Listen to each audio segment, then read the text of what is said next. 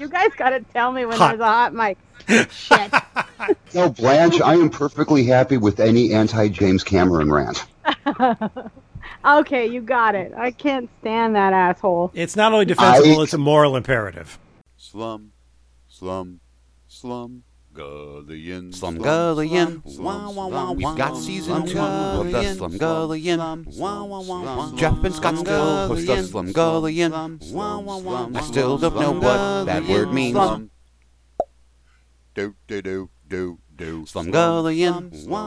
We still got some guests on the Slumgullion. We're not showing breasts on the Slumgullion. Should probably fade on the Slumgullion. Slumgullion. Hello, good evening, and welcome to not the third season premiere of the Slumgullion, America's only podcast. I am Jeff Holland, and 3 time zones behind me is Scott Clevenger. Hello, Scott. Hello. It's so good to be back. It has been quite a while. Life has been a bit of a sodomist. Well, you know what they say. Life finds a way. Life finds a way to sodomize you. Yes, indeed, with no lube. It's been tough, but we're back.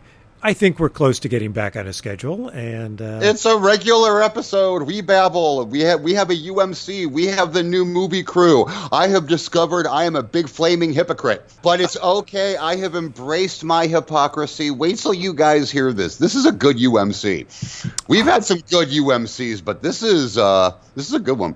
But anyway, yes, Sodom is me being sodomized, but it's over. It's done with. We are back on a regular schedule. This is sort of the fill-in issue. Season 3 is coming. Oh yes, oh yes. New theme song, new little bits of everything. Season 3 is coming. Consider this season 2.5, or as I like to call it, the trial of the Incredible Hulk of podcasts. So, right off the bat, we have to dive into the pop culture miasma with Star Wars news. New cartoon. It's called Resistance. Right. Apparently it's about excessive use of hormones and antibiotics in cattle. Sounds fascinating. I'm in. Set to a rollicking sci-fi beat, and apparently they are getting some folks from the movies to voice characters. I have read that both Oscar Isaac and Gwendolyn Christie, they're giving her more to do, will be voicing their characters on the cartoon show. Good. I have a feeling Gwendolyn Christie's Captain Phasma is going to be one of these characters who becomes inexplicably popular. Basically just because they look cool, but never really get a lot to do, but then wind up getting a whole lot of attention and love in alternate media like comic books or extended universe novels. She's poised to become the Boba Fett of the First Order era, because I don't even know she's going to be in any more of the movies. But Boba Fett got swallowed by a big space anus. And he escaped it. Supposedly, so there you go. Just not on camera. But good. She's a lovely actress. I enjoy her work. I'm glad she'll be on. Yeah, so they flash forwarded 40 years. We're finally out of the rebellion era, which was beginning to feel a little La Brea Tar Pits-ish, as it seems like we just could not escape it. And now here we are. Finally, we're going to get to see something that's contemporaneous with the films. So I'm looking forward to. I'm looking forward solely because it's Dave Filoni, and exactly, the man has an admirable track record. I did really enjoy Rebels. I'm actually not sorry they ended it when they ended it. At first I was like, oh, really, only 4 seasons? But they told a complete story. It didn't seem like, when I was working on Babylon 5 and they weren't going to get the 5th season, the whole last 2 seasons got crunched into one. And then they moved to TNT and they got that 5th season. And it was like, oh, stretch. All of a sudden, the brilliantly constructed 5-year-long timeline became just silly putty, and it was a little sad to see. But I don't feel like they did that. It didn't feel abrupt. Random tangent, since you brought up Babylon 5. I gotta tell you, I have been rewatching clips that are on YouTube. I can't find any full episodes anywhere, but I've been rewatching old clips, and I've been thinking about the show. I guess I don't know how the special effects add up, but I just have to say, upon remembrance, because it's been a while since I watched it, but I watched it a full rewatch when TNT did one of their endless replays before they dumped it.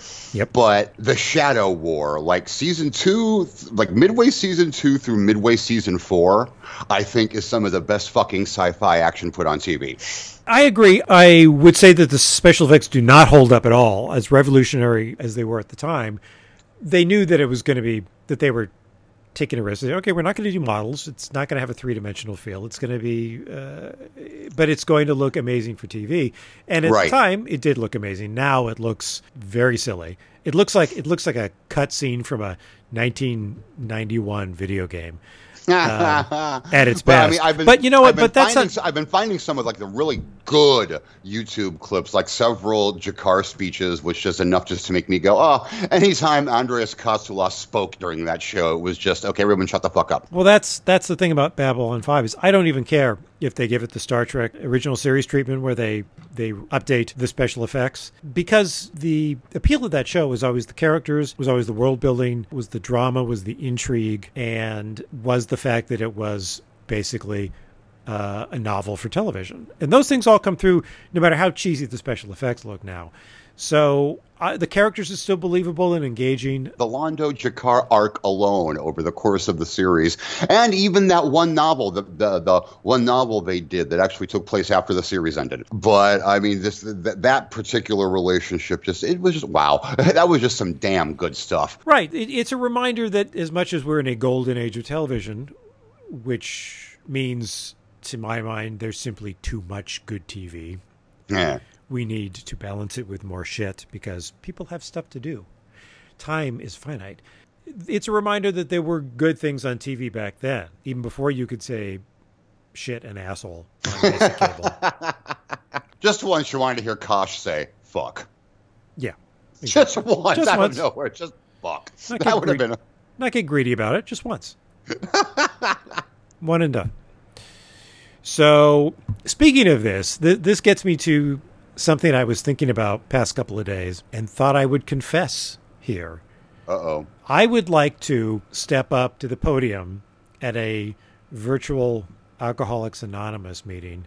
Uh-oh. I'd like you to all be my friends and sponsors. All right, everybody. This is Scott. Hi, Scott. Thank you. I'm Scott, and I have sudden onset binging dysfunction syndrome. Oh, God. I start a show on Netflix or Amazon or some premium cable TV app, and I think, I love this! And I watch another episode a week later, thinking, well, I'll parcel it out. And then I completely forget it exists, and that's it. I've determined through experimentation and observation and deduction that if a show is not spoon-fed to me by my DVR, the whole streaming model is a failure for me. Or, okay, more candidly, I am a failure for streaming. So far, and this is just off the top of my head, and it's an extremely partial list. A litany of shows I like and haven't even begun to finish, picked up, put down, never looked back, include the second season of Stranger Things. Oh, God. The second season of Jessica Jones. The second season of Daredevil. American Gods. The reboot of Lost in Space. You haven't finished that yet? No, I haven't. And you know how I felt about it. And many, many more. About the only online series I faithfully watched to completion was Star Trek Discovery, which I didn't even like. But I had to get access without CBS All Access. I had to find, shall we say, somewhat labor-intensive workarounds. And after putting all that much effort and work into it, yeah, you bet your ass I'm going to watch the thing, even if I'm rolling my eyes through most of it. But give me a show that is just a button click away, and no, No. You know what? Maybe that's the problem. Maybe streaming is just too easy. It's on my TV on demand. It's on my iPad. It's on my phone. It's like that one person you can make a successful booty call to whenever you're drunk and horny and the bartender just shouted last call. Yes, it's convenient, but you don't respect them and you start to take them for granted. So this is a real problem because the shows I listed just a moment ago, and there are many more, are all things I liked and thought, yes, I will. Maybe I just can't make a commitment. I think probably my marriage has survived through pure inertia. But I can't be trusted to seek things out if the DVR isn't going, okay, open up, here comes the choo-choo, and just spooning it down my gob. It's distressing. So maybe, you know what? Maybe I used to be so dismissive of the binging model. I thought, why would you do that? Why would you just sit there all day, one day, and consume an entire 12-issue season of something, 12 episodes? Why wouldn't you parcel that out over time and enjoy it? Like my friend Laura was saying, we still unconsciously write for and consume TV in the old model, which is you watch an episode and then something shocking happened on Mad Men, then you've got a week to think about it. Right. But if you're just streaming one after another, just taking only pee break and however much time it takes to run out the store for Rolos, you're not thinking about anything you're seeing. It is literally streaming into and through and out the back of your brain. But maybe that's the only way to get through something, because there are a bunch of shows in the DVR. I go, okay, sit down every night for dinner, we watch something, because my DVR has, I think, 3% storage capacity left. I mean, this is my fault because I record a lot of really bad movies to write about. So there's stuff on it that I really have to force myself to watch. But there's also a lot of TV shows. And if all the streaming shows were somehow, I figured out how to get them on the DVR, it would be dead. I actually killed a DVR. I choked it to death. Finally, after there was like something on TCM, and there were like 3 roller derby movies in a row. Oh, God. I recorded them all. And the DVR just said, you know what, fuck you, and died. And it had to be replaced. There's only so much Ross Hagen anyone can take. I'm pretty sure I have gone right up to the edge of that limit. Looked over the edge, said, nah, thanks.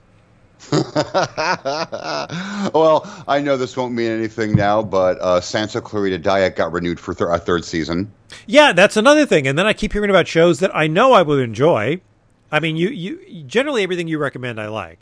I think there's only been like 1 or 2 things I thought, it's not for me. Right. For the most part, yeah, when you give the stamp of approval to something, I go, okay, yeah, I'll like it, and I do. And I've asked John and Blanche, and they love Santa Clarita Diary, and I like the people in it. And I think, okay, this is probably something I would really enjoy. It's only half an hour. I can do this. But that's at the stage I'm at with television, where it requires a pep talk to even start who's a good TV watcher? Who's a good TV watcher, Scotty boy? Is Scotty gonna watch the replacements? Exactly. You're good enough. You're smart enough. You can do this. It's time for Real Housewives of Orange County. Okay, no.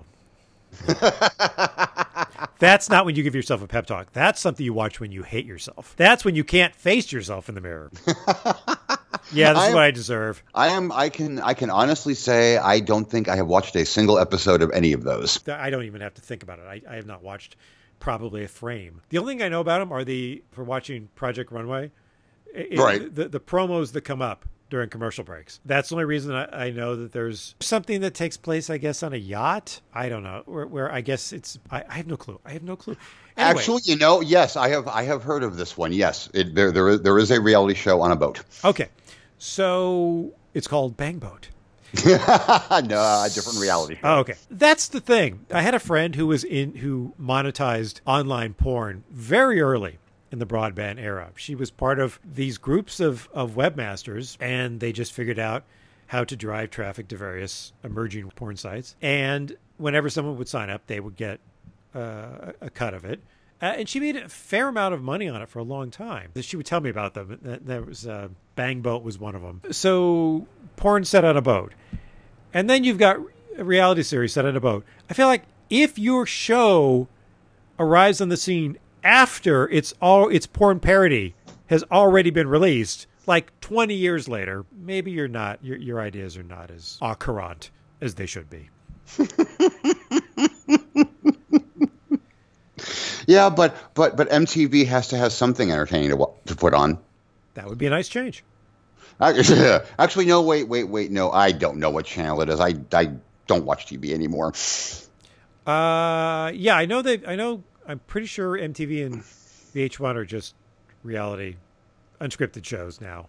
So here's how old I am. I'm old enough to be one of those people who complained when MTV stopped showing music videos. It's right there in the name. Oh, music yeah. television. Now, looking back on it, I have become old enough to say, why did I give a crap? When did I ever have time to sit around and watch music videos? More to the point, why would I want to? Video killed the radio star. Whoop-de-fucking-do. And yet, no, it didn't. It just moved to satellite. Now you got to pay a fee. So, one last jump back on the tangent gravy train to Star Wars again. By the way, our street is blocked by a Millennium Falcon. Seriously? Yeah, they're the Solo premiere. I guess is either at the Chinese or Disney's theater on Hollywood Boulevard, the El Capitan. But anyway, they've got a giant replica of the Millennium Falcon blocking the street. Okay, that's kind of cool. Kind of cool. I almost went down to take pictures. And I thought, it's going to be mobbed. Right. But I watched. I've now seen 2 trailers, and I got to see one clip where they showed a little more of Alden Ehrenreich, and I have a feeling that when I finally see it, I'm going to walk out thinking that was just a fun movie. I'm glad you brought it up because I was going to say this because we've been talking about this since it was first announced. Yep. And by talking, I mean bitching. Bitching, yes. And having seen a bunch of clips, I mean, I some movies I just don't want spoiled, and I go in as ignorant as I possibly can, and some I don't care, and I basically watch everything I can with a sort of dare me to want to see you attitude. Okay. And so I watched a lot of clips. I watched a lot of stuff. Okay. And this is my prediction: you and I will both walk out of this thinking it was a better movie than we had expected it to be.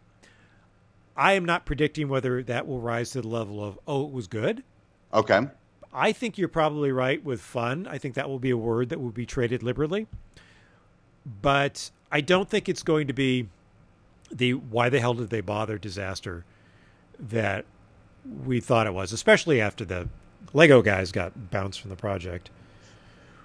Which still, even if that ensured the disastrousness of the outcome, will always be a special moment for me, because the directors basically got fired by the writer. That never happens.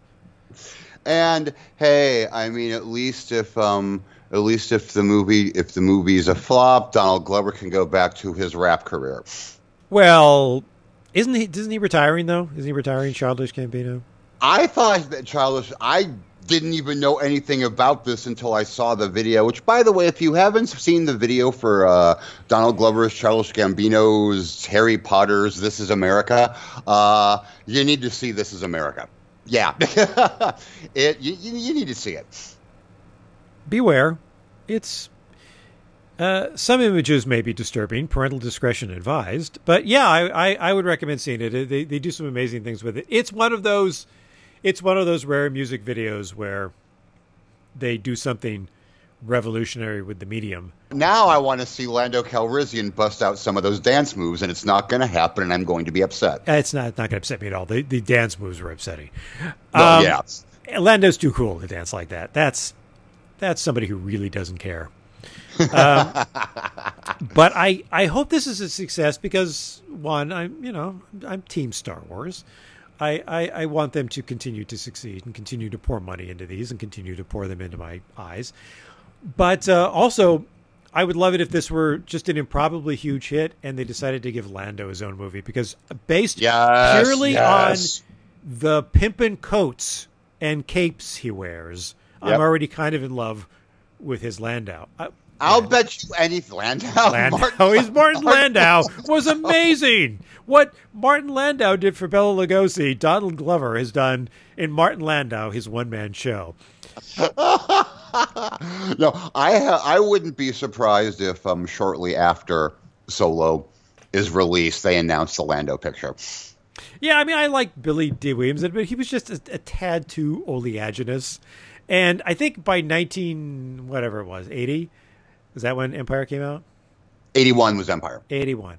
By then, that sort of Mr. Smooth, Colt 45, 70s style velour lovemaking attitude was ripe for satire. And I think that probably was a little bit, there was a bit of it in his performance.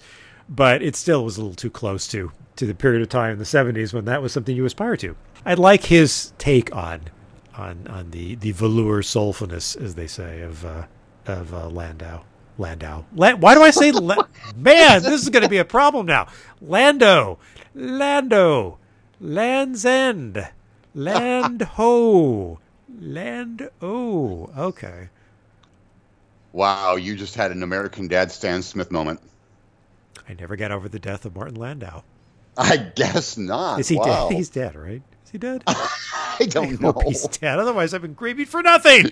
You hope he's dead? What a Well, horrible I'm thing going to to feel like a say. jerk otherwise. So No, be happy he's alive. we feel don't know he's alive. Oh, jeez, go ahead and say what you're going to say. Now I got to look up Martin Landau and see if he's dead. I can't believe No, this I was done. happens every single show. There's always some one thing where you go, all right, we're done. We know exactly what we're going to say. We're going to go. We're going to do a tight 30 minutes. And then it's like, suddenly I'm looking at Martin Landau to see if he's dead. Yes, July 15th, 2017, age 89. He died just last year. That shouldn't have been that hard to remember. But it's okay. Yeah, no, I'm fine now. No, I'm not. I haven't worked in my issues. I still think he was in Empire Strikes Back. He's in the new Solo movie. Yeah. But that's okay. Do you have any other issues you need worked out while you're on the couch, Scott? No, that was pretty much it. That was just I just the fact that my consumption of visual entertainment is disorganized and spinning increasingly out of my grasp. That's basically it. It's really probably, I mean, I don't know if this is just incredibly indulgent on my part or if I am voicing a cri de coeur common to many people bombarded by quality visual media. I have no clue. People out hey, feel free to write to us. Feel free to leave a comment on slumgullion.com or write to the Slumgullion at AOL.com. And why is it AOL? Because it's AOL. There's plenty of room for mail. There's nothing on there. And tell us if you how you feel about the cord-cutting streaming era. Are you just reveling in it? Are you rolling around in it like a pig in filth, just squealing with joy? Or do you feel overwhelmed? What shows are your favorite to Netflix and chill to? Oh, that's a good one, yeah. I need suggestions, seriously, so answer that one too. That would be helpful, yeah. Yeah, I don't need suggestions. I can't be trusted with what I've got on my list already. Well, all right. So, be prepared, folks. Like I said, we have a lengthy and very deep discussion headed your way, much deeper than I was expecting. This is a cool one. All right. So we will be right back with a bunch of guys in tights.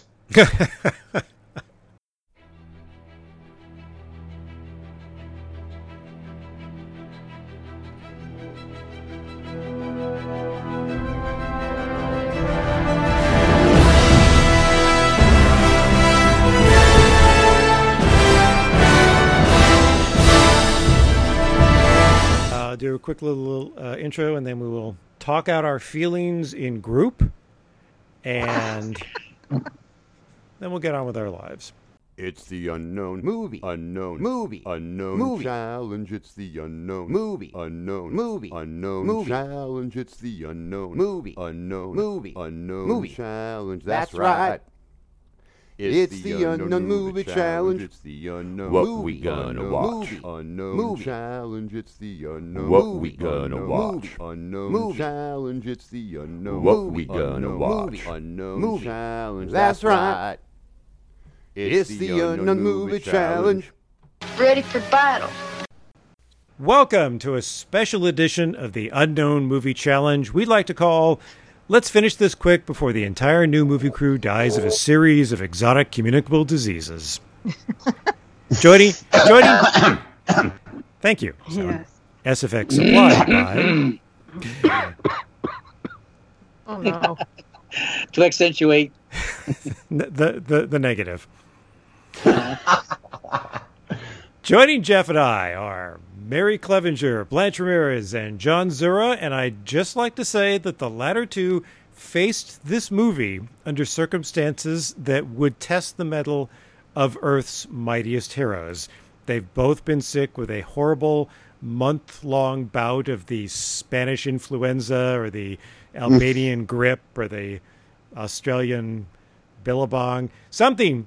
Anyway, it's gross and it's coming out of their face in a semi-liquid form. And they sat through the movie wearing paper surgical masks and 3D glasses, risking death by respiratory arrest or public ridicule for looking like the low-rent mad scientists in a Charles Band Full Moon Features flick. It's Hollywood, please. It's all, exactly. No, nobody We were knows. not the oddest looking people on the boulevard that night. Not by a long shot, no. you barely got a second glance, if that. It's true. Are you guys feeling better? better is a relative term. Understood. He didn't say good. He said better. I will keep tapping my mute. All right. So Blanche is going to be hitting a mute periodically. It seems like somebody who's suffering from muteness has already got a bad enough life. But fine. Go ahead. Abuse the handicapped. Unmute. Anyway, so as you can see, everyone survived, and we are here to talk about Avengers Infinity War, or everybody turns into leaf mold, so please stop putting superheroes in your composting toilet. By the way, spoilers. Oh, yeah.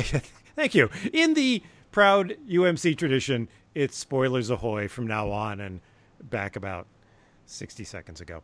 So anyway. Sorry. Yes. So, okay, here's a big question that I want to ask right off the bat, since you led with that so beautifully, Scott. Well done. Is who do you think most likely is coming back? Oh, we're going to start with the optimistic question. Yeah, exactly. Who do you, Is there a That's Spider-Man unusual. movie and a Black Panther movie scheduled already? Yes. yes. So they're going to come back. And serious Yeah. serious hints about Doctor Strange. So Okay. Can I start as much as I love this film, I have to rag on it right off the bat, and then I'll shut up for a bit? that Sounds a lot more like us. Go ahead. I just wanted to ask, because I have a little bit of a mini rant that I have to get off my chest. well, fine. We don't want you As- groaning under the weight of something on your chest like Giles Corey. Thank you, Scott. I was going there. The more I actually saw this film, I actually saw it a second time, and the more I thought about it, the more this kind of really pissed me off. And that was Peter Parker. Well, out of everybody in the entire, they've talked about Spider-Man Homecoming 2 for so long. How long was that film announced? And I know the debate's going to go back and forth, but just for me personally, just knowing that Homecoming 2 was coming on for so long, as phenomenal as Tom Holland nailed that scene, at the end of the day, I was like, I felt nothing. And I felt like I should have felt something, but knowing that I had a sequel coming just totally robbed that scene of any real emotional kick that I know it should have had. I saw people crying next to me, and I got it. I had I someone didn't hear crying about the- next to me. You didn't I hear about get the it. recasting? I do. I totally get it, but just knowing it robbed it from me, and that really pisses me off. Well, Jeff, I'm going to agree with you, but not because of knowing that there's a sequel or whatever. I just didn't, I too heard sobbing next to me. That's me. Sorry. Uh, Sorry for having feelings. No, that's No, there were plenty of people that were sobbing, but I just couldn't. I knew that I don't like emotional manipulation, and I just knew that this is just a huge emotional manipulation.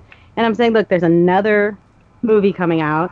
I know that they're gonna take it all back, and I also hate the whole, oh, it was all a dream, or we know that the stone has a time can do anything. So This is erase. Thank you. I feel a little bit. And I get why the people were crying. I do. I mean, like I said, I think Tom Holland totally nailed the performance. He was amazing in that scene. Well, they all were. Everybody, when they frittered away, it was hard to watch. But in my brain, I'm going, yeah, whatever. We'll see who comes back. Well, here's the thing. Here's the thing about this that I wonder, because we are generally nerds and fairly well informed about the state of nerd media, except for Mary, we all knew that sequels were queued up for at least some of the marquee characters who died. So yeah, it's like, at first I was shocked, and then I realized that once people who had active franchises were disintegrating, it's not going to be permanent. But there's millions and millions of people who are seeing this movie who probably don't read Collider or IO9 or aren't aware of all the movies that have been announced. Is it for them, and we're just collateral damage because we're paying for our nerdom? Absolutely. I think that's true, Scott. Yeah, absolutely. Well, I think also we have to keep in mind that this does stay true to the comics. That is he dead, or is he Marvel dead? Mm-hmm. So, that's true. Those are distinct. They used to say, before they brought Bucky back, they used to say, okay, well, is he comic book dead or is he Bucky dead? Because they say they're never going to bring Bucky. And of course, now Bucky's back. Yeah, for me, the misdirection started long before the film came out. Oh. And watching the trailers and seeing everybody rushing to battle, and among them is the Hulk, and not in a fat Iron Man suit. Not in a mecha outfit. Oh yeah, I remember that in the trailer. Why did it have to be a fat Iron Man suit? What are they saying about the Hulk? What are you saying about David Banner? That he needs the extra room? I don't know. It's inclusiveness. It's the plus size Hulk suit. Now, I do gotta say, and then I will shut up seriously. The one thing that I do have to give the movie in serious praise is I wanted to see him snap his fingers. And that was the one thing I wanted going in. I'm like, if he does not snap his fingers and if we don't lose half the cast, I'm going to be pissed. And you know what? I really do think the end of the movie would have been much more effective for me if I would have seen like one or two shots of just random people. Yeah. And I'll come running. Just one or two shots of just random people, like somebody walking down the street or a mechanic working at the garage. Yeah. Right. Well, we kind of got that, but not. You're right. They did real people. Sorry about that. But they showed how planes were crashing and cars were crashing. I wanted like the Rapture. Actually, online they're calling it the Snapture. The Snapture. Oh, well, okay. That's all awesome. right. Well, that is what Thanos, the Hands of Fate, would do. Yeah, they did it a little bit in the end in the post-credit scene, where you see not only Maria Hill and Nick Fury disintegrate, but some guy that Fury is basically all but shoving out of his way, and then he doesn't have to because he's turned into leaf mold. Right.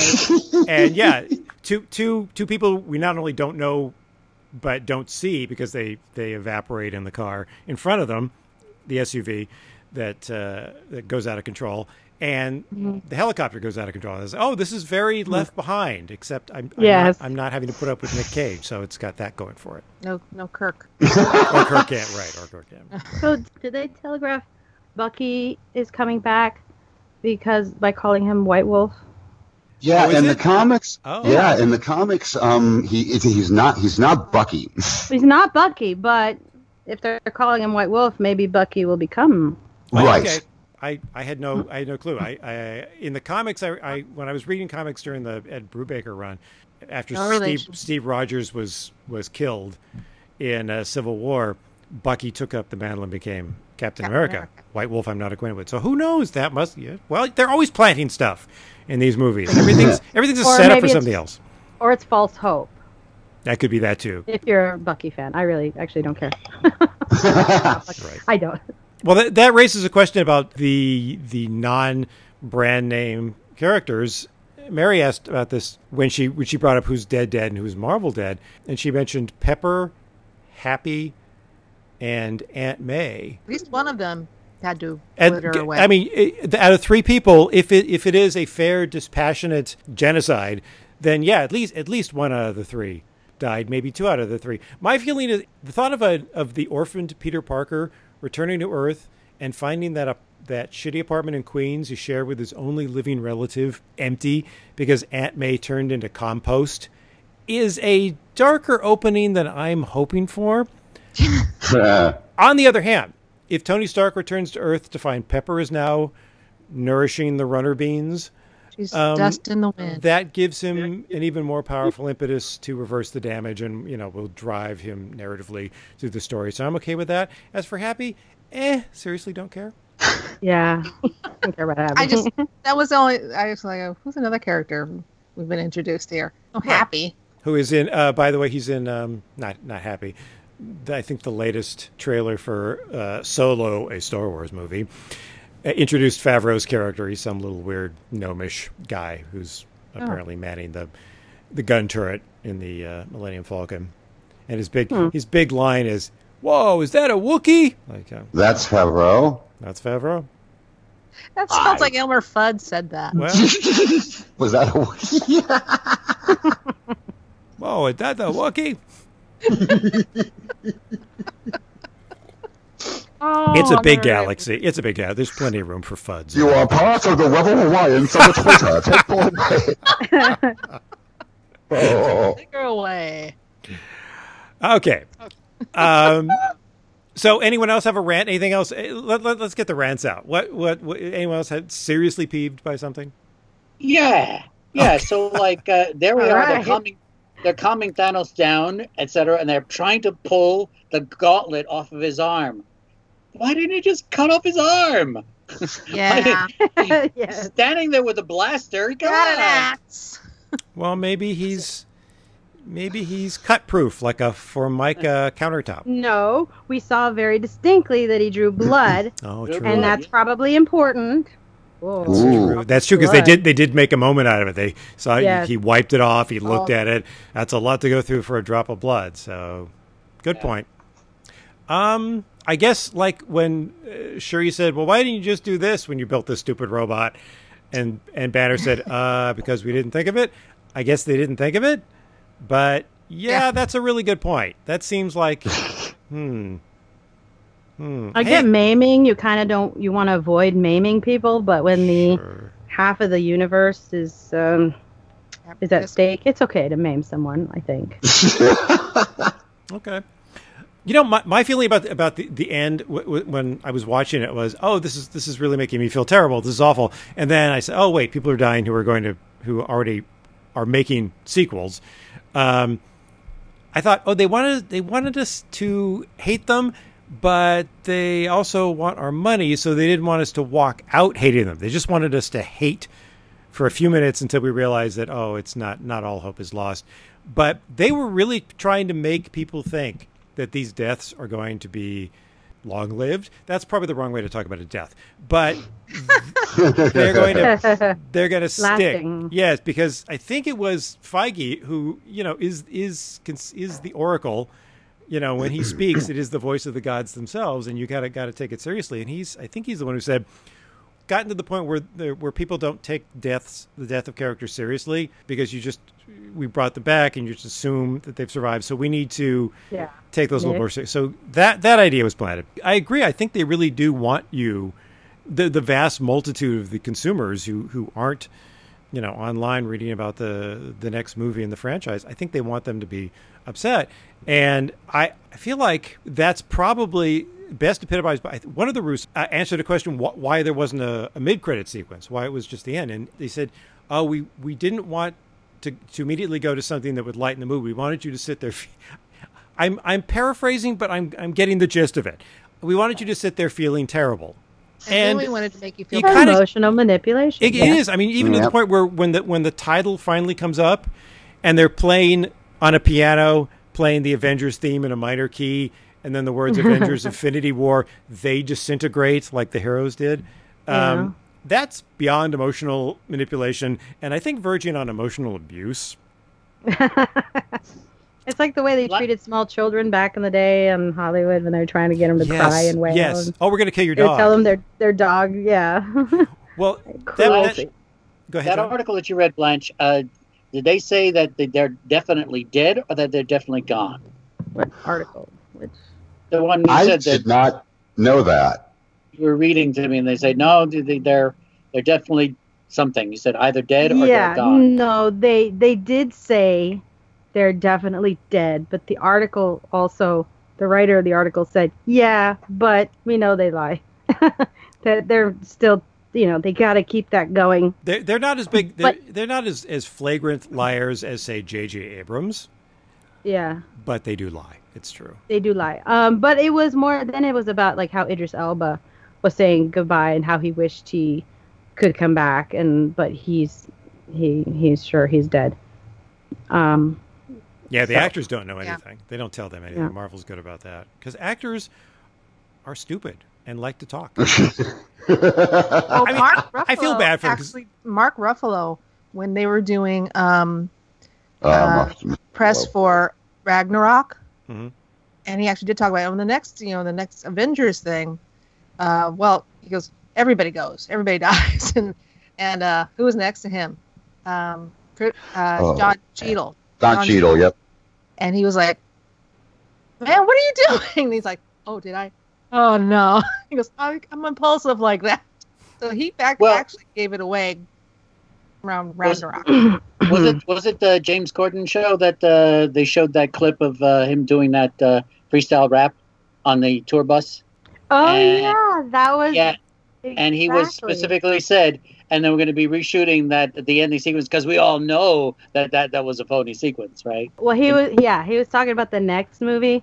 Right. I think Cheadle did a freestyle rap and they were talking about all the reshoots that they were doing and that they had to do because that the ending we shot isn't the real one and blah, blah, blah. It was kind of funny. I guess not everybody got the whole script. So I know they said Tom Holland got a mostly fake script because he was apparently worse than Ruffalo as a spoiler person.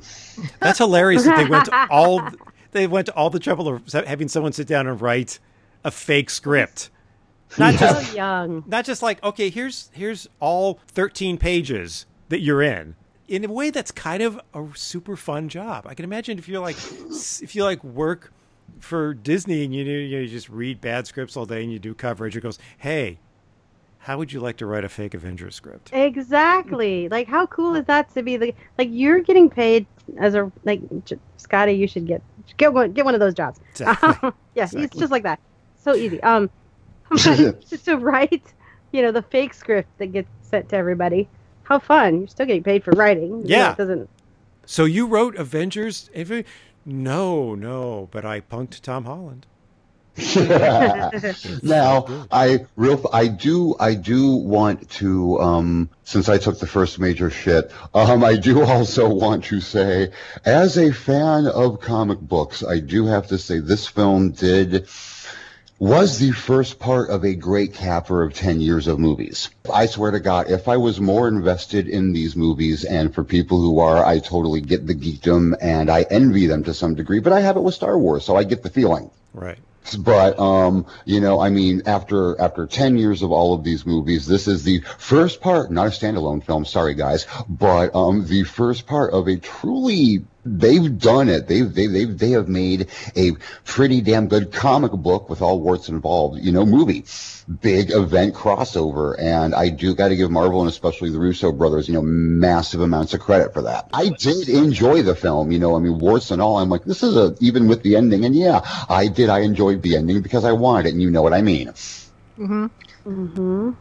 That was another reason why I admitted to me because I'm like, this is great. I'm getting what I want. You know why? I feel bad for that too, but I don't. But yes. You know why it was good? Because this movie was made for the fans who've been fans for 10 years. Even Absolutely. if it's not for the necessarily, the geek, the full geeks, but the people who, even if you're one of the fans who just sees the movies, and doesn't know anything else behind the scenes or what's going on. It was made for them because I did see that there were a lot of reviewers who were reviewing it as a standalone, and I guess that's their choice. But as a standalone, they say, well, these people show up and we don't know who they are, where they come from, and it makes no sense, and the plot is thin. I go, okay, yes, that's true, but this is not for you. Then this is for the and because they didn't do the introductions, we've all seen all the sequels where you have to fully introduce the people again. You have to get a little bit of the backstory, and they waste precious storytelling time in doing all of that. And they didn't in this. They just said, "Hey, it's me." Oh, they went all the way back to Captain America, the first one, and brought back a character, and that was awesome. And the people in the room where we were like, "Whoa, check you out!" Exactly. It was fun. It was a fun audience experience. There it is. I was sitting there during the film, thinking to myself, I'm not as excited to see this movie or watching this movie as I have been with the other ones. And though I really like the film, I think the reason might have been is that this one had a lot more just going from one action to the other action to the other action scene to the other action scene, and a lot less storytelling in this one than the other films. So that's the kind of sense that I got. The only reason I can think that I would be going, I don't know why I'm not at all excited about this. It's a very challenging structure because they take storylines, they interweave them, they'll drop a storyline, they'll pick it up, and they almost stepped on their own toes a few times. A perfect example, and you just mentioned it, nobody's ever made a movie like this because nobody's ever invested 10 years in a shared universe and developing all of these disparate characters, bringing them together, breaking them apart, giving them their own journeys, interweaving them again. So they could do something unprecedented, like rather than say, well, we better, Captain America has arrived. As you recall, he was frozen. Rather than give anybody any information, all it took to get the audience to applaud was to have Chris Evans step out of the shadows. Absolutely. And it's like everybody went nuts because, Cap's here is going to be fine. How about that beard? Yeah. Yeah. So, dude, come on, Scott. You remember it was the exact same thing when Return of the Jedi came out. That's true. That's true. It was the exact same thing. I remember opening day was a full theater, and every single character, when they came on, everybody cheered. Even when Vader made his first appearance, it's the exact same thing. I'm just saying that's why I totally get why people, get into this. I mean, Mary, seriously, how did you feel when the movie was over? Oh, I was sad. I did not like the movie was over. I was confused and like, what happened to them? Where are they? Well, Mary was openly wailing. I was crying. She was, and she was easily the most emotionally devastated of all of us. The tears were flowing freely. But when Mary and I talked about this afterwards, and Mary, you can tell me if I'm wrong about it, but I got the impression that some of that, the emotional impact that you were taking, was because you're a big old softy and a huge nerd, as we all know. Yeah. But partly it's because you're a lifelong teacher, and you've spent the last 10 years on playgrounds and stuff chatting with kids about Marvel and DC characters and about these movies. And it seems like play the character and dress up in Halloween and right when they wear their costumes. I remember that one Halloween I was there when they were wearing their costumes, and you were overcome not just by all the deaths, but by imagining how kids are going to feel watching all, as you said, watching all their heroes die. Poor kids. You're like, we were talking about the parents like, ooh, probably shouldn't have brought my child to this. I mean, I had no idea they were going to do this. Now, what was the scene? What was the scene that got you? Was it Peter's death? Yes, that one was it. That was it. I get it. Mr. Stark, I totally get it. And then he went all 10th Doctor. Like, I don't want to go. I mean, can I say again? Tom Holland nailed that.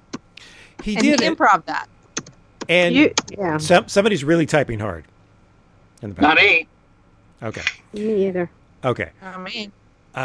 It's not me.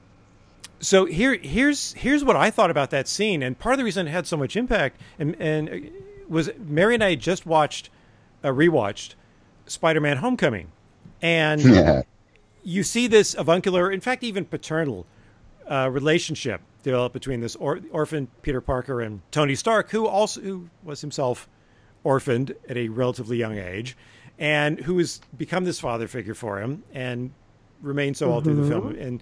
And then the movie starts, basically, Tony's introduced talking to Pepper about, I had this dream and we had a kid. The Tony Stark you see in any of the previous movies would never have said, hey, I was thinking we should have a kid. Because he was, he was either he was a playboy, and then he was all bruised by PTSD. And now, after having this experience as Peter's mentor, he's thinking, I could be a dad. I could do that. It was a maturation of Tony Stark, and at the end of that, he and Pepper get engaged. And in this one, he talks again about having a kid.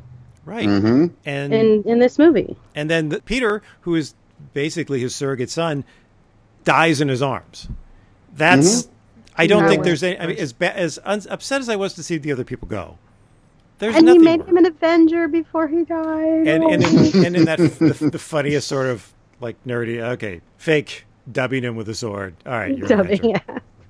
Oh, but it was sweet. It was sweet. It was very Tony. And I actually went back and saw the movie yesterday because I got the Movie Pass card, and I know they're not going to be around much longer.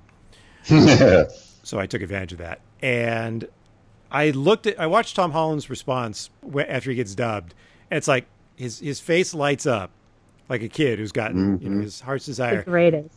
And then he like almost deliberately puts on well, now I've got to shoulder the world's problem. So he like okay, I'm going to put on a serious face now.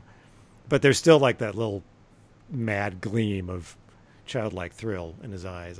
All the actors were working at the top of their game. I would not say nobody condescended to the genre. I don't want to hear anyone say, you don't go to comic movies for the acting. Maybe you don't, but there's some really quality work being put out by these actors. So true. And I have to say, if I wasn't 98% sure there was going to be a sequel, Strange's death would have gotten to me. Yes, because me too. he was strange in this movie. I mean, that was so freaking awesome. That was where my fan geek came out, was with Strange's character in this.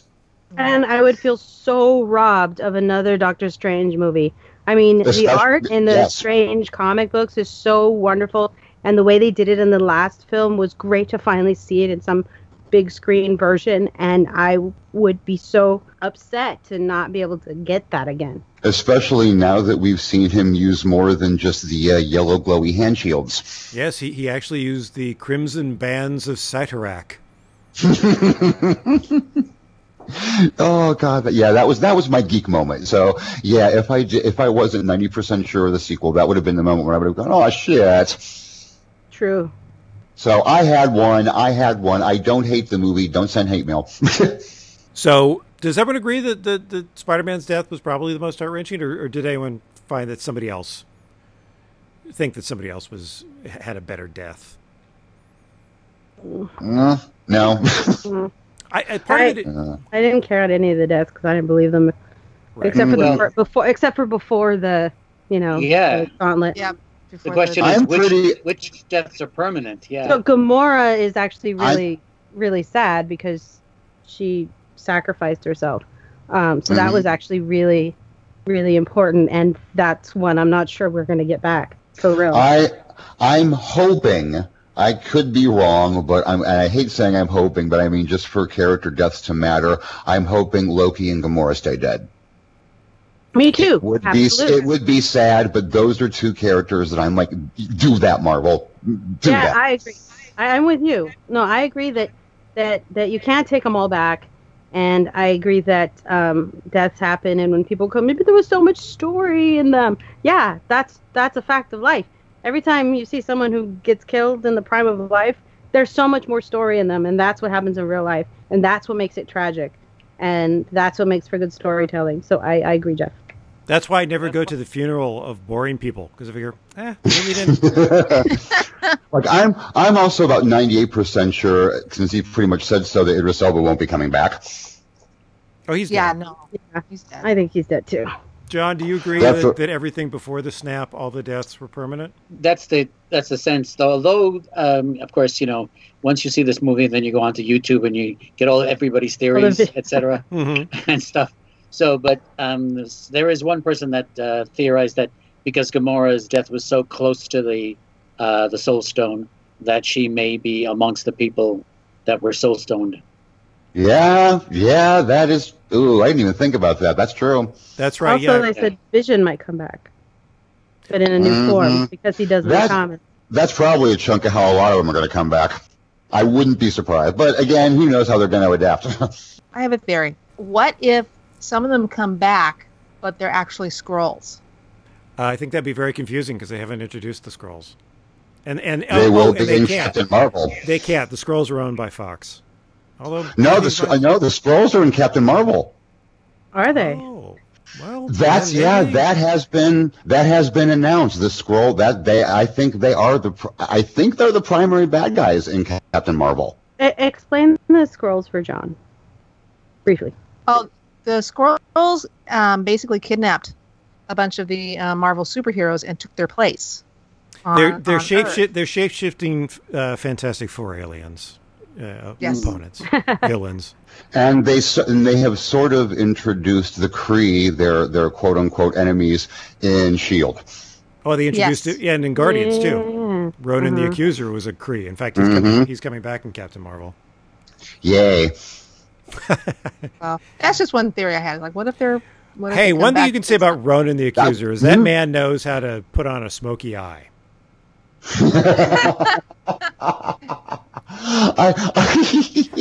That wouldn't surprise that. Mary makes a good point. I can't remember what it was, but it was a whole comic book. I don't even want to say mini. It was like a maxi series. That was Secret Wars. Right. So it was Secret Wars, Secret Invasion. Secret Invasion. So half the that's right. Yeah, half the hero roster had been replaced by Skrulls, but that would be one way of. I agree with Blanche. I think the Time Stone is really how they're going because what they were doing clearly was, at least if you go by Doctor Strange's reactions, they were walking their way through the 1 out of 14,600,005 scenarios in which they win. He says twice, "We're in the end game." After he gives up the Time Stone to Thanos, and then just before he fades away, he says, "It had to be done, or there was no other way," something like that. So, I think the sacrifice. I think the pre-snap deaths are reversible, but I agree. I hope with you guys that they're not all reversible because. Not that there's anyone I necessarily would like to see die, but They have said that the deaths matter, then make some of the deaths matter. Yeah. They've said it. They have said it. So they have to, put nut up or shut up, to quote Woody Harrelson. If they stick to the comic, then it will be the Time Stone that, right? Undoes everything. Yeah, apparently. What's her name? What's the other daughter's name? Caliban or something? Oh, Gamora. Nebula. She apparently redoes it. Gets the gauntlet away from him when he's distracted and undoes everything. Yes. Huh. Well, that sounds like anticlimactic. I'm sure they'll improve on that. Yes. Yeah, she'll probably be part of it, but you probably got to have another major character involved because she's just a minor character at this point. Oh, real fast. Did you guys hear, because this just struck me, did you guys see what James Gunn said Groot's final word was to Rocket? No, I haven't seen that. Get ready for this. According to James Gunn, Groot's final I am Groot to Rocket was Dad. Aww. Yep. I don't care. I know. just to add to it. That was a death scene or a wipeout scene that I didn't like. Not because I felt for Rocket. I felt for him more than I felt for Groot. It was like, oh, yeah, not even a twig. Somebody pointed out that he's worse than an orphan. He's never. I mean, he was a genetically created creature, whipped up in a lab. Abused, experimented upon, never had friends, let alone a family. Now he's got a family, and they're all gone. Dead. They're all dead. Yeah, that's harsh. I felt bad for Rocket for that reason. Yeah, he doesn't know it yet, but he's had he's had a bad day. But his bestie or son, Groot, is gone. That was the one he was closest with. Twice. This is the second time he's seen his friend die, his best friend die. Oh, that's true. So he may be like, yeah, you'll be back. Yeah, he's inured to it. Well, here's something. I just need to keep a cutting and then put it in some water. He doesn't even have that. Oh, that's right. No, he's got Thor's hammer or axe. Oh, right. He's like, can I just take a sliver, Thor? Oh, that's true. Handle. Yeah, the handle. So he just needs to take a cutting of that, and he'll be good. Here's what I think. Maybe I'm giving everybody too much credit at Marvel, but I based on the way they've handled a really ridiculous amount of juggling their characters over the years. I think they've set us all up for a hilarious fall, because we're all going to spend the next year theorizing about how the people who have died are going to come back. And we're going to go and say, but that's okay, the fun. Right, that's the Theorizing fun. is fun. Exactly. That's part of it. It's all interactive. And then it will become even more intense once Captain Marvel comes out, since we know she's going to be in the next one. Right. I'm looking forward to that. Are we going to have Agent Coulson in that one? Yes. I'm kind of hoping. I believe he is in that one. I believe he is in that. Yay! They're going to digitally de-age him. So, and they're also, I think they're going to digitally de-age him, and they're going to the computer effects people are going to give him Henry Cavill's mustache. Shut up. The one they took out. Yeah, they're gonna put back in because it's in the computer. They got to do something with it. It's like like a color forms. Exactly. Not anybody. Exactly. So here's the thing: they've set us up. They're gonna bring him back. They're gonna bring him back. We're gonna sit down there with our popcorn and our soda and our 3D glasses and go, all right, show me how you're gonna bring them all back. And then they will bring some of them back. But here's the thing: everyone else is going to die in gruesome real ways then, because they're like, oh wow, the original Avengers all lived. Yeah, they're probably going to die in the next one, and we're not going to be ready for it because we're going to be so focused on them bringing the others back. Well, Cap gets assassinated by Sharon in the comics, so. Yeah, no, I'm waiting for Cap because his contract is up, right? Yeah. Right.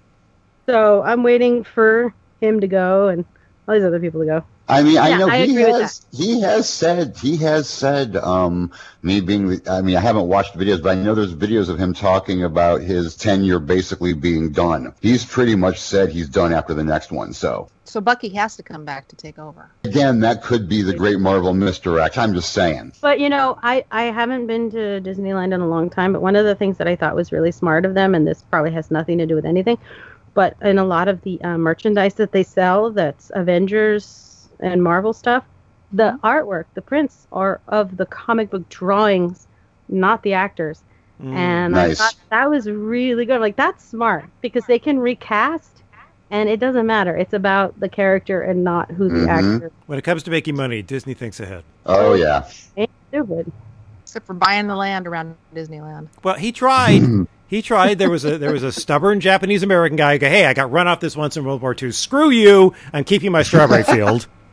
And then they just ran out of money, And hey, if it hadn't been for that, if Walt had all the money he wanted, we never would have had the Cosmic Age Motel with its crazy space age topiary. So, so there's good and there's bad. So Mary asked, what was your question about Hawkeye, Mary? Where was he? Where was Hawkeye? Where was Hawkeye? I have heard. Oh, go ahead. I was just going to say, because at the end, all the other original Avengers are alive. Yeah, I heard that he was probably going to come back for that, or... I think it was Feige. If it wasn't Feige, somebody at Marvel said he was on a mission that we are going to find out about. He was doing something during all of this.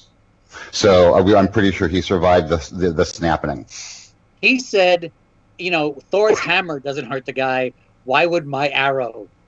So, I'm not going in there. He's like, I'm out. I got kids. I got a family to think about. You guys are on your own. No, since they pared down the burgeoning Avengers rep company through a process of leaf moldification, and so now only the original members remained, I agree. I think Hawkeye being a sort of original. I mean, he was Team Loki for the first half of the original Avengers film. He'll definitely be coming back. He is. Did you see Robert Downey Jr.'s new tattoo? What? No. They all got tattoos of each other. What? Oh, that's no, he got it. No, it's not of each other. He got a tattoo.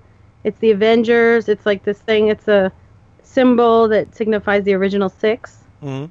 And they were all together when he got it. I don't know if they all got one, but several of the dudes, including, what's his name, Hawkeye, Renner, were there. Jeremy Renner. Jeremy. Okay.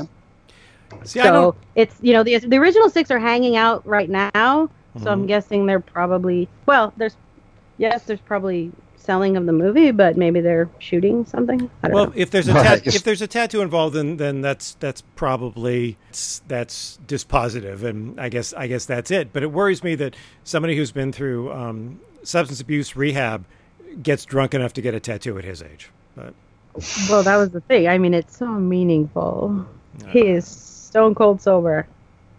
Well, he Instagrammed the whole thing. I mean, he put it on video, and it was all on Instagram. Go find it if you care. Well, you guys are in a better position to judge this than I am. Speaking from an acting perspective, because I mean, yeah, I'm sure Chris Evans is seriously considering leaving. I mean, some of that's just a negotiating tactic, I think. But in this case, it may be the case.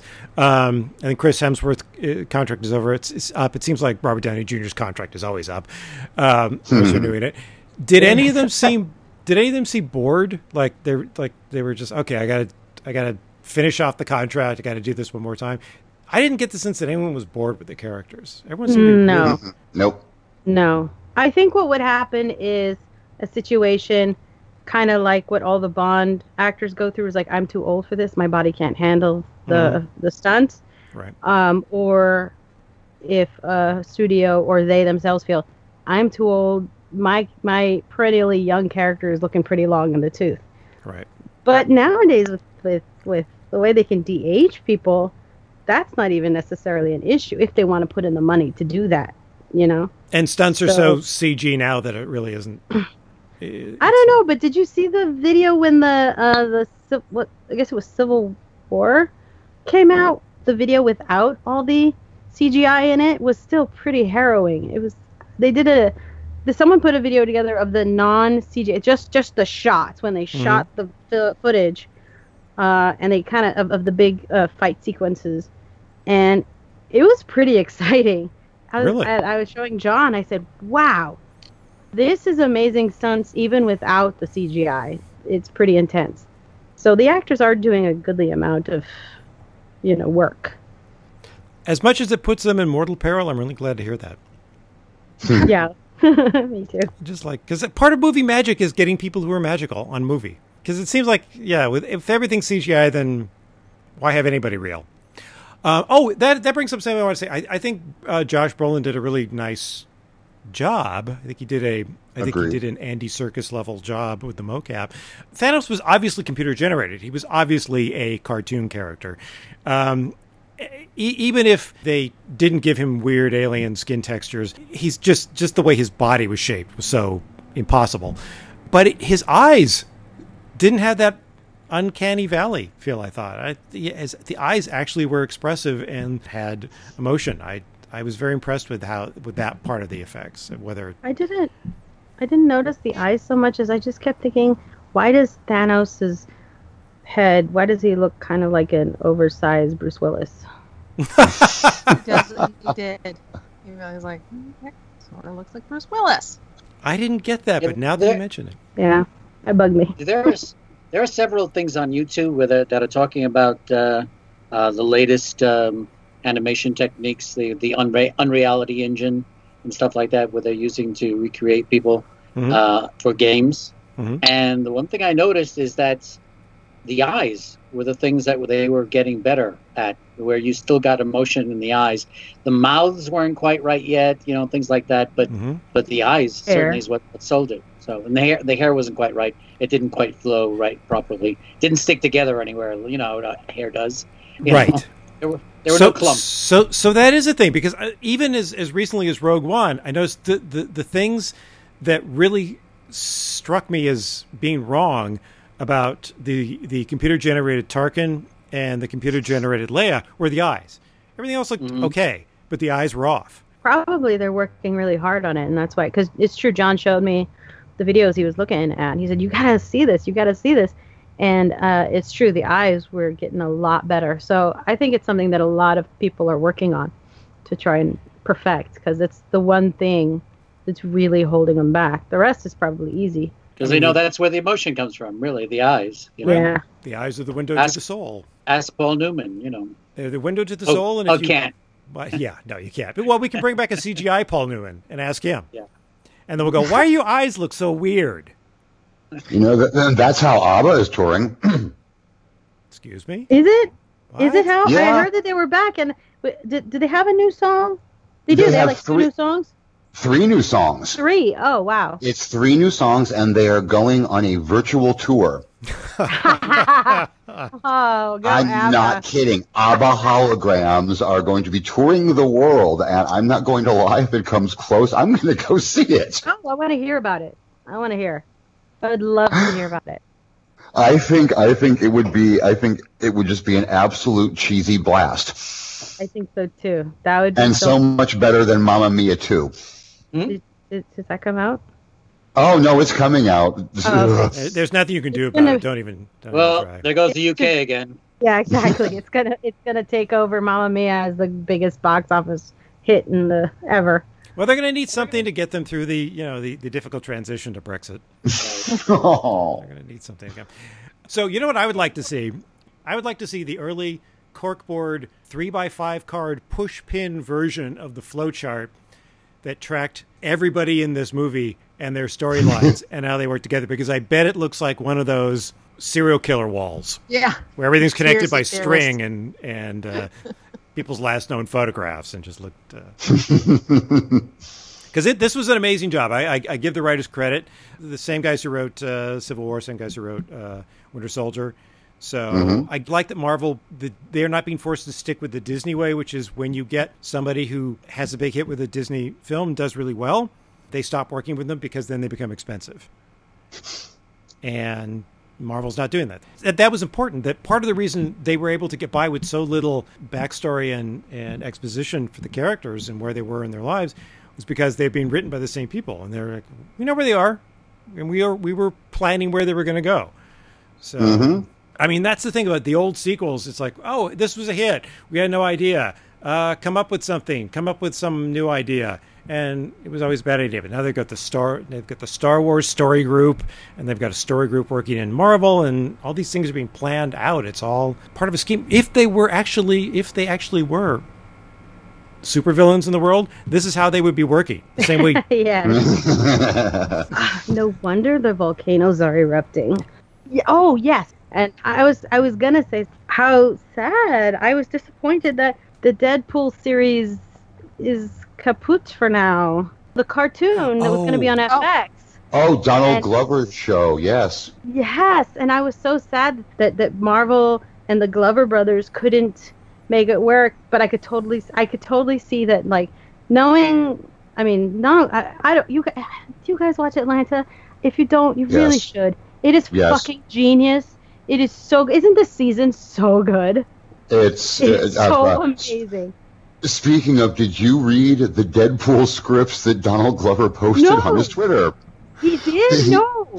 The night that the show was officially canceled, he put up like 15 pages of a script. Holy shit. He wrote it after the fact because he makes jokes about the show not being picked up.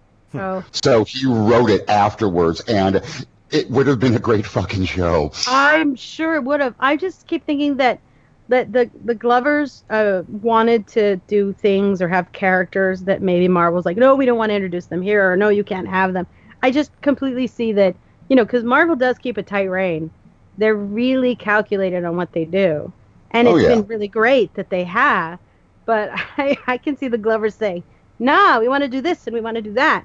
And I'm sure it would have been genius, but that Marvel said, no, you can't. And they said, fine, we can't do what we want. I'm going to be really pessimistic here real fast. And honestly, I think that's why Ryan Reynolds said, I don't think there's going to be a Deadpool 3. Did he? Really? Oh, yeah. I didn't hear that. Oh, you didn't hear this? Oh, yes. He officially came out. I can't remember what he said that in order to make Deadpool work, you have to take everything away from him or something like that. And he said he's done that twice. They don't know how many times he can keep doing that. And that's what would make it interesting. So he highly doubts there's going to be a 3. The first thing I thought was, okay, Disney's going, nope, we're not keeping this. Wow. Again, I could be wrong, but like I said, this is me being cynical. But as soon as I saw the announcement, I was like, okay, Disney stepped in. Yeah, it goes along with kind of what I'm thinking. They're keeping such a tight rein that where they want to go storytelling, that they're just saying, nope. Yeah, Yeah, it's too bad because it makes me feel like if Deadpool had been a DC character, they would have gotten away with it. Because the DC TV shows have so much more latitude. There isn't any pretense of integration with the motion picture universe like there is with Marvel. Yeah, thank goodness. Because it allows you to have two fun. I mean, it's just too much. When they try to coordinate everything, it's not fun anymore because then it's just becomes ponderous, and you can't. There's so many things you can't do because you don't want to preempt the possibility in the much more lucrative motion picture industry. So as much as it was kind of fun when things would show up in Agents of S.H.I.E.L.D. that were then reflected in the films and vice versa, I do feel like they're kind of dragging an anchor now. It would have been such a great hour, the Archer Deadpool hour. Mm-hmm. Absolutely. Can you imagine the crossover? Yes. I mean, it would never happen, but holy shit, that would be phenomenal. You know what? Is that a thing? Yeah. Are we doing a thing? Is that a thing? It's a crossover, right? That's what they call this? Phrasing. I don't even say, oh, they'll never do that anymore. Because people will cross over. I mean, stuff I never thought would get anywhere near each other. It now happens. So, of course, some of it's bad. Ready Player One, I'm looking at you. Someone needs to tell Steven Spielberg that newspaper clipping walls do not exist in 2044. You know what? Right, and that was the epitome of I don't really give a darn because none of this stuff is real. Yes. You know, so people are dying. I don't care. Yeah, that whole movie was based on that premise of, hey, you know what?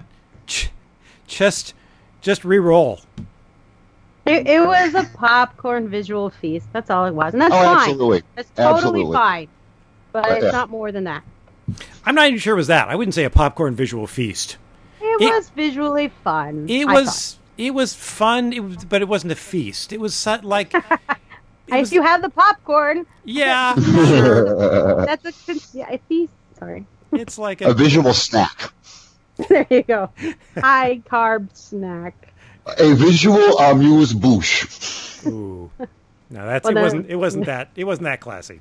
Yeah, because even a small popcorn's pretty big. Yeah, that's true. Mary had a question that I would like to hear people's answer to. Mary? Is Thanos a bad guy or a good guy? Oof. Well, like any good character, he certainly believes he's a good guy. And I've certainly seen, though not read, articles defending his theory, or at the very least asking some sort of expert to expound upon it and say how right or wrong he is in the logistics of his theory. Like, how would it affect the world? Does it actually work? Like I said, I didn't read them, so. like so many, the theory is good, it's the execution that's bad. All I'm going to say is, and this was also as much as I love Josh Brolin, and this is one of the rare times you're going to hear me say this, I wanted the villain in this film to be more Darth Vader-like. Mm-hmm. As good as Josh Brolin was and how interesting a character he was, I wanted Thanos to be Darth Vader in this. I just wanted him to be a nasty guy. And it just kind of threw everything off for me, and I admit it. He was very touchy-feely, a little bit granola, and, if we could get rid of a couple billion people on this earth, would we be better off? Yes. The earth is beyond its tipping point of being able to accommodate the people that we have, pollution-wise, and so he's a villain of our time and perhaps of our own making. You could argue the social commentary that they may or may not be making, but we're probably not going to have to do that. Absolutely. No, I totally get it. And like I said, it was just in the comic, and this is to me, the only reason he did it was because he wanted to bang Lady Death, and just the randomness of destroying half the universe just to get laid just made him really nasty. And then when he became the more reflective character after this, like the scene with him. Oh my God. In the comic, you're saying in the comic books, Thanos is an incel. Pretty much, yes. A little bit. Men. Men. Okay, we're leaving. Jeez, he's like. No wonder it takes his daughter to fix everything. thing. So going on a shooting spree, killing people because you can't get laid is not a new thing. Thanks, Thanos, for starting that trend. This keeps coming up, and now there's calls to make incels a terrorist group because they're really just randomly killing people, kind of like terrorists do. And holy shit.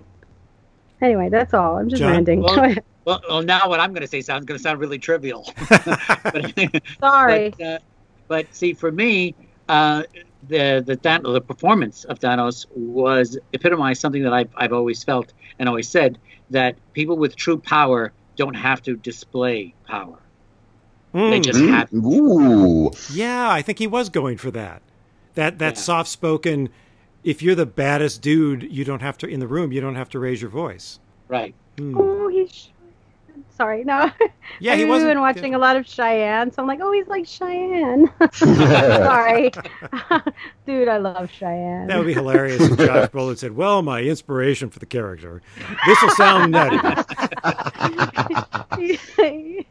He's a big, soft-spoken guy who will kill you if you go there. But nah, he's also pretty buff too. Well, Mary, you asked the question. What's your feeling? I'm like Blanche. He thought he was doing a good thing. We didn't like it. I mean, I don't know. It's I kind of felt for him in different areas. So he was a complicated character. And no one understood him but his woman. He didn't have a woman. But the bad guy in Doctor Strange, same thing. He believed he was like going for immortality, and he was on the right, and everybody else was wrong. And they did an interesting. That's a good point. They did an interesting thing with that, because in most movies with most comic book style villains, they're seeking immortality for themselves. He was seeking it for everyone. He was basically just going to stop the ravages of time, which is insane. And some of the best scenes, in that was when they were discussing that. Between themselves.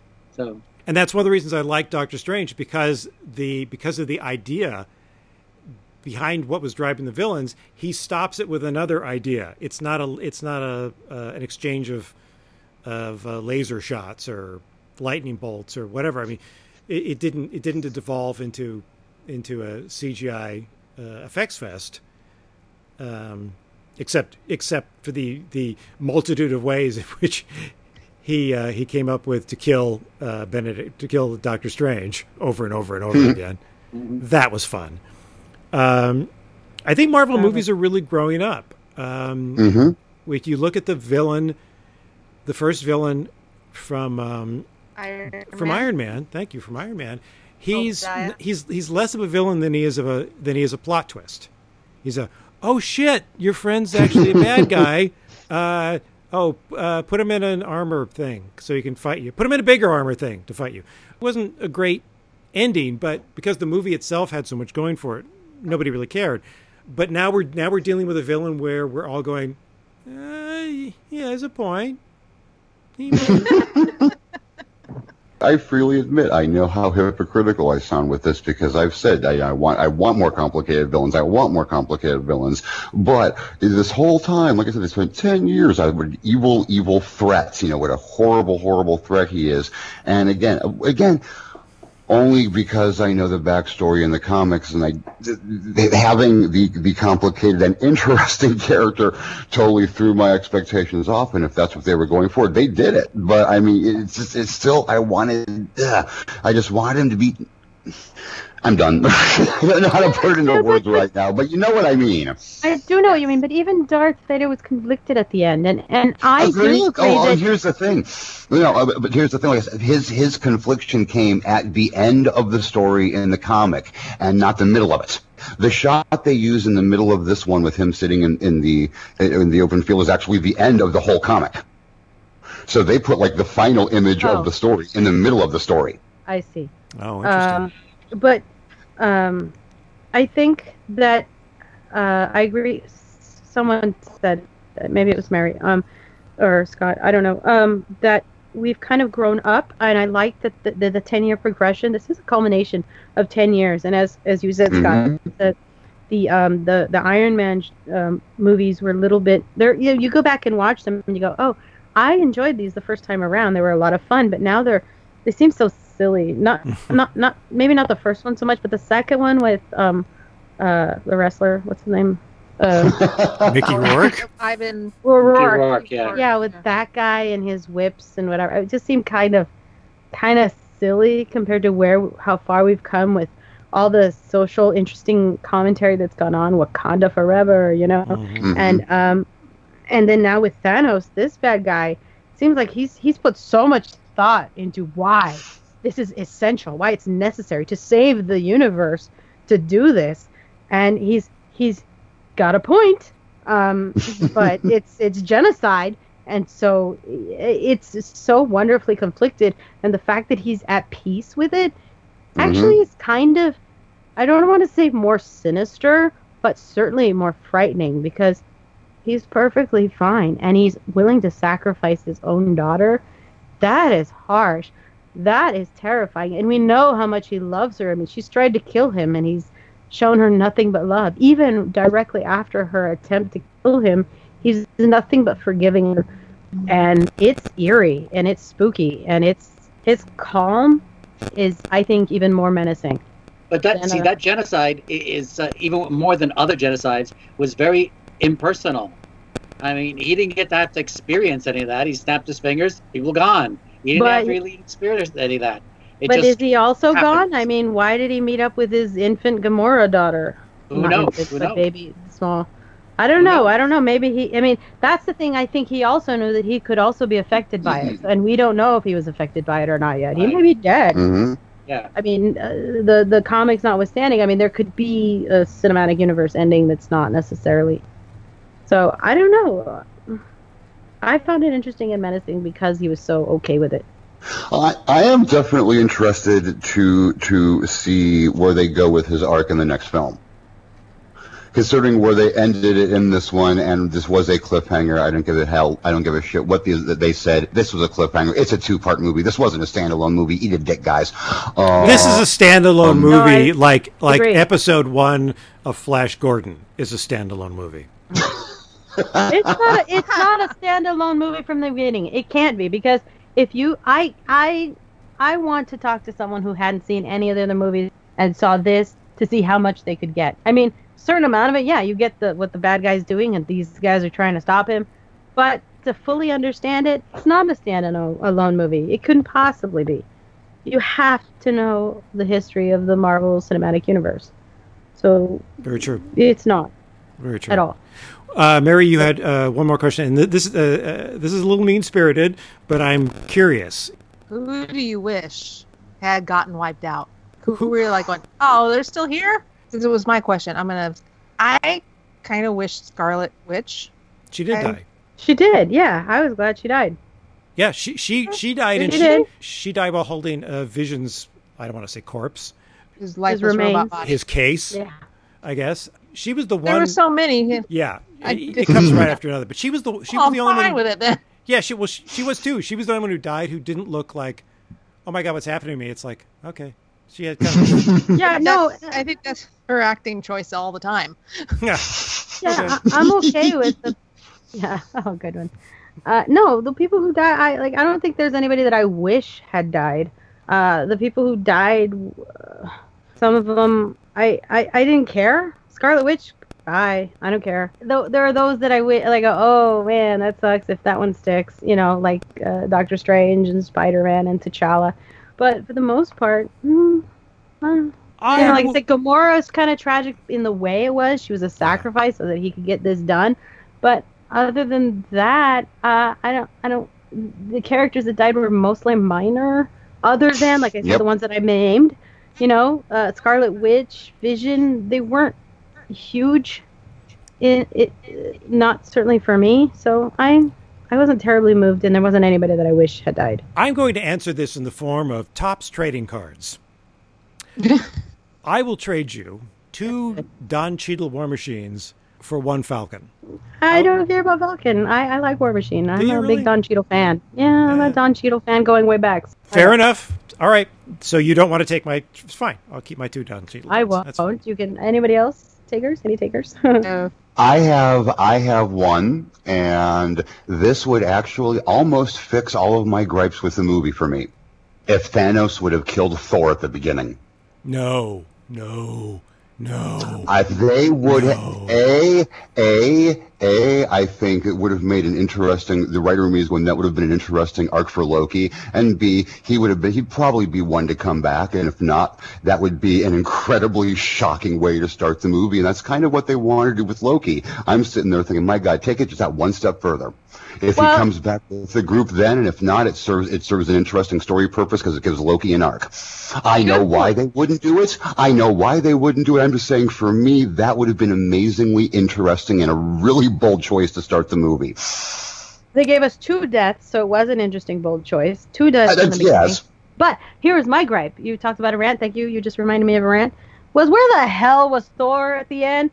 The bad guys were completely somewhere. Thor was throwing his new axe around, but where amongst who? Where the real bad guys were elsewhere.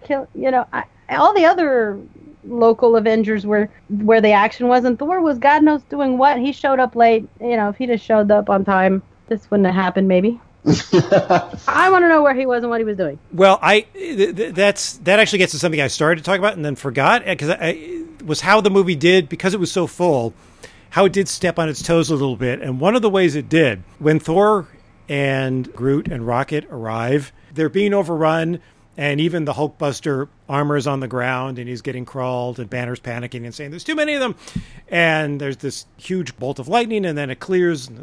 Through the smoke, you see Thor standing there with Rocket on his shoulder and Groot next to him making a mean face. The audience went nuts when that happened. And then he waded into it, and he was killing right and left. And then too soon, like a split second later, they cut back to Titan. And we were like, oh man, that was a great moment. And they just completely stepped on their own dicks. But I mean, they really edited things close to the bone, and I realized they had to. You make a good point, Blanche, and that makes me wonder something, because he was there, he was killing the aliens. But yeah, when they're saying, oh, Vision needs backup, Thor didn't respond to that, and the other heroes did. And I'm wondering if he just didn't know what the game plan was. He just arrived. He didn't know they were trying to protect Vision. Maybe he wasn't on comms. I don't know. But you're right. Very true, but Groot and Rocket ended up in the area, and he didn't. Well, we all know Thor's kind of an idiot. That's true. He's not the bright. All right, let's move on to fascinating, irritating, and let's start with John. Okay, so I would think fascinating would be how well they did Thanos' movements. All of it was really very natural to me. It was just they're getting really good at that stuff. When I think back at Titanic and seeing these people hobbling down the stairs, but I tell you, irritating, getting back again to removing the gauntlet. Why didn't anybody just try to pop out the stones? Did someone just not bring a screwdriver? I mean, they all seem to pop in so easily. I would think try to pop out the stones at least, That's true. Tony's got that nanotech armor that can make cannons and knives and literally anything. He couldn't make a flathead? Yeah, exactly. Just go for the stones. That's a really good point. Oh, but then once you pop them off, then they like roll under the couch and they're a pain to find. Right, exactly. Okay. All right. That's a very good point. Mary? My fascinating was I like that Rocket continued on his quest for body parts. I mean, is anybody who had a false, but he was like, hey, he wanted Bucky's arm. He has a real prosthetic fetish. He really, really does, and it's nice though. He was able to give Thor a new eye. Yeah, maybe he's trying to create a new, created bodysuit for himself, so he can be full size. Yeah. Nice. Oh, he should talk to Stark. Yeah, really. Yeah. I didn't get it till this time that the eye had previously been up his ass. Yes. You didn't get that the first time? No, I guess I didn't hear it because of the laugh. But yeah, when he says, "Oh, I would have watched that," because I could only smuggle it off by putting it up and because there were fewer people I heard it this time. I go, oh, ooh. Yeah. Oh, and I did from Thor, then on. Thor's not that bright. Thor's not that bright, and from then on he had, and they never referenced it. I just which I like. He has one blue and one brown eye from then on. And artificial pink eye. Artificial pink eye. artificial poop eye. Yeah. Which is absolutely, it's not as good as the artisanal pink eye. Yeah. The organic pink eye. You get down in Amish country, they can make pink eye. Okay, infuriating. Oh, infuriating. Not even irritating. All right. Oh, irritating. I'm sorry. I couldn't remember what the word was called. Oh, okay. I thought you were They both start with an I. I thought you were. They both start with an I, and they have an ing on the end. It was irritating that I wanted more Star-Lord. I don't think we got enough of him. I loved what they did. I love what they did. I wanted more. Chris Pratt. Yeah. I love how you watch Guardians of the Galaxy and look, Chris Pratt, he's a nice hunky piece of meat, but then you bring in Hemsworth. Chris. Yeah, and it's like, oh, huh. Yeah, you're cute. And then they didn't go away from that. I love that they just they ran with it. They said, you're one sandwich away from being fat. It was so funny, and that they just went with it and made it a thing. I mean, I love, that's one of the things I love about the Marvel movies is that they see an obvious thing, and instead of pretending it doesn't exist, they hang their hat on it and say, yeah, we see it too. Here it is. Here's a few jokes. Now we're moving on. And that was hilarious. Drax is just going, it's like a pirate and an angel had a baby. Yeah, I'll take the pirate angel. I have to say, I don't know how good Dave Bautista is as an actor, and I've seen him very little. Although I thought he was good in Blade Runner. Blade Runner, thank you. Blade Runner 2049. I thought he was good in that brief scene.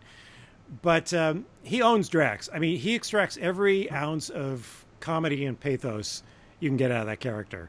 I tell you, the people who've read, I don't know who else thought this, but as a person who's read the Game of Thrones books, I remember when I first saw him in the first Guardians of the Galaxy movie, I turned to John and I said, oh my gosh, we could have had a strong Belwas with him. And he would have been fantastic as that character, who's been completely cut out, because I remember me and John were talking about that character and saying, who do you cast? Who do you cast as strong Belwas? Nobody exists. He would have been great. And if you don't know the books, this doesn't mean anything to you. But if you do, it might. Okay. And John agreed. I think John can speak for himself. Were you just afraid to disagree with her? But he did at the time. He agreed at the time. Okay. And irritating? Was it? That was my irritating. Oh. Yeah, you guys all just kind of loved it. I'm sorry. Yeah, we disagreed with her irritating. You disagreed with me, so apparently I don't count. No, it matters. You were irritated. It's all good. We were just saying you're wrong. No, I'm just kidding. I'm just kidding. I love you. Hey, there was enough. I will say this. I mean, they were working hard to give everybody a moment, and sometimes several moments. And you're right. As far as the Guardians, the emphasis is much more on Gamora, because she had the big emotional journey in this thing. But they gave us enough Star-Lord to stick in moments, like after she makes him promise to kill her. There's that scene where Drax is just staring at them. How long have you been there? An hour. And then there's this like 90-second scene where he's like telling them that he's pretty sure he's learned to make himself invisible. It's funny, and then Mattis walks in. Oh, hi, Drax. Oh, crap. But the second time I watched it, I go, okay, this has nothing to do with the story. This is just comedy.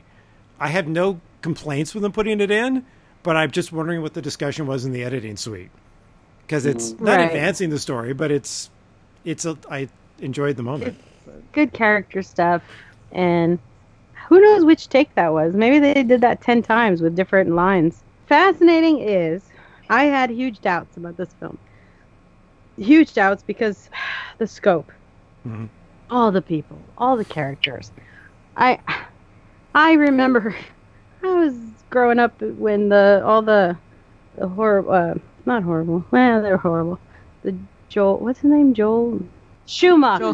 Batman movies where they kept adding characters, more and more characters every time, and he kept coming in under budget every time, and there was more Dayglow paint every movie, and I just kept thinking, the more characters you add, the less story you can tell, the less coherent it becomes. It's going to be a mess. It's going to be horrible.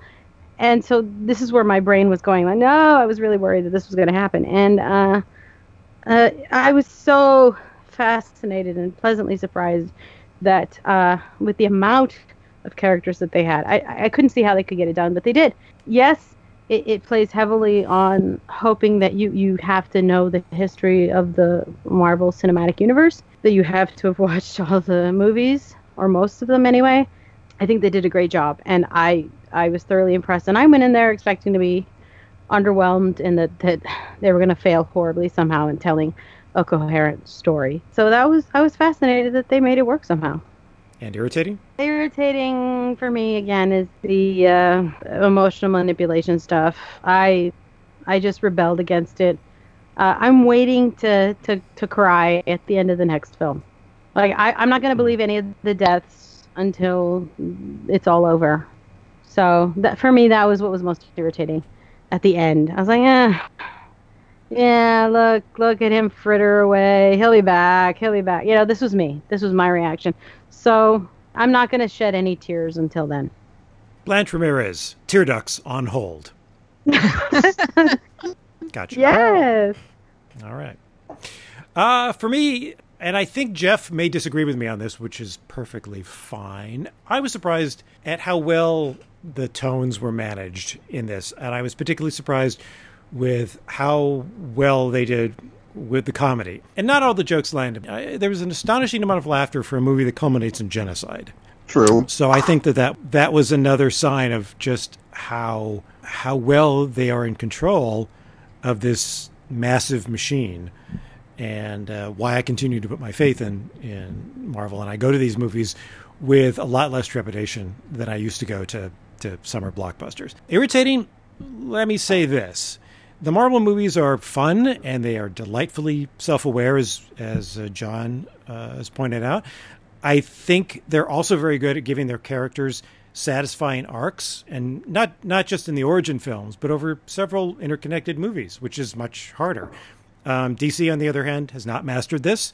I'm not arguing Superman didn't have an arc in Man of Steel, but it was a flat arc.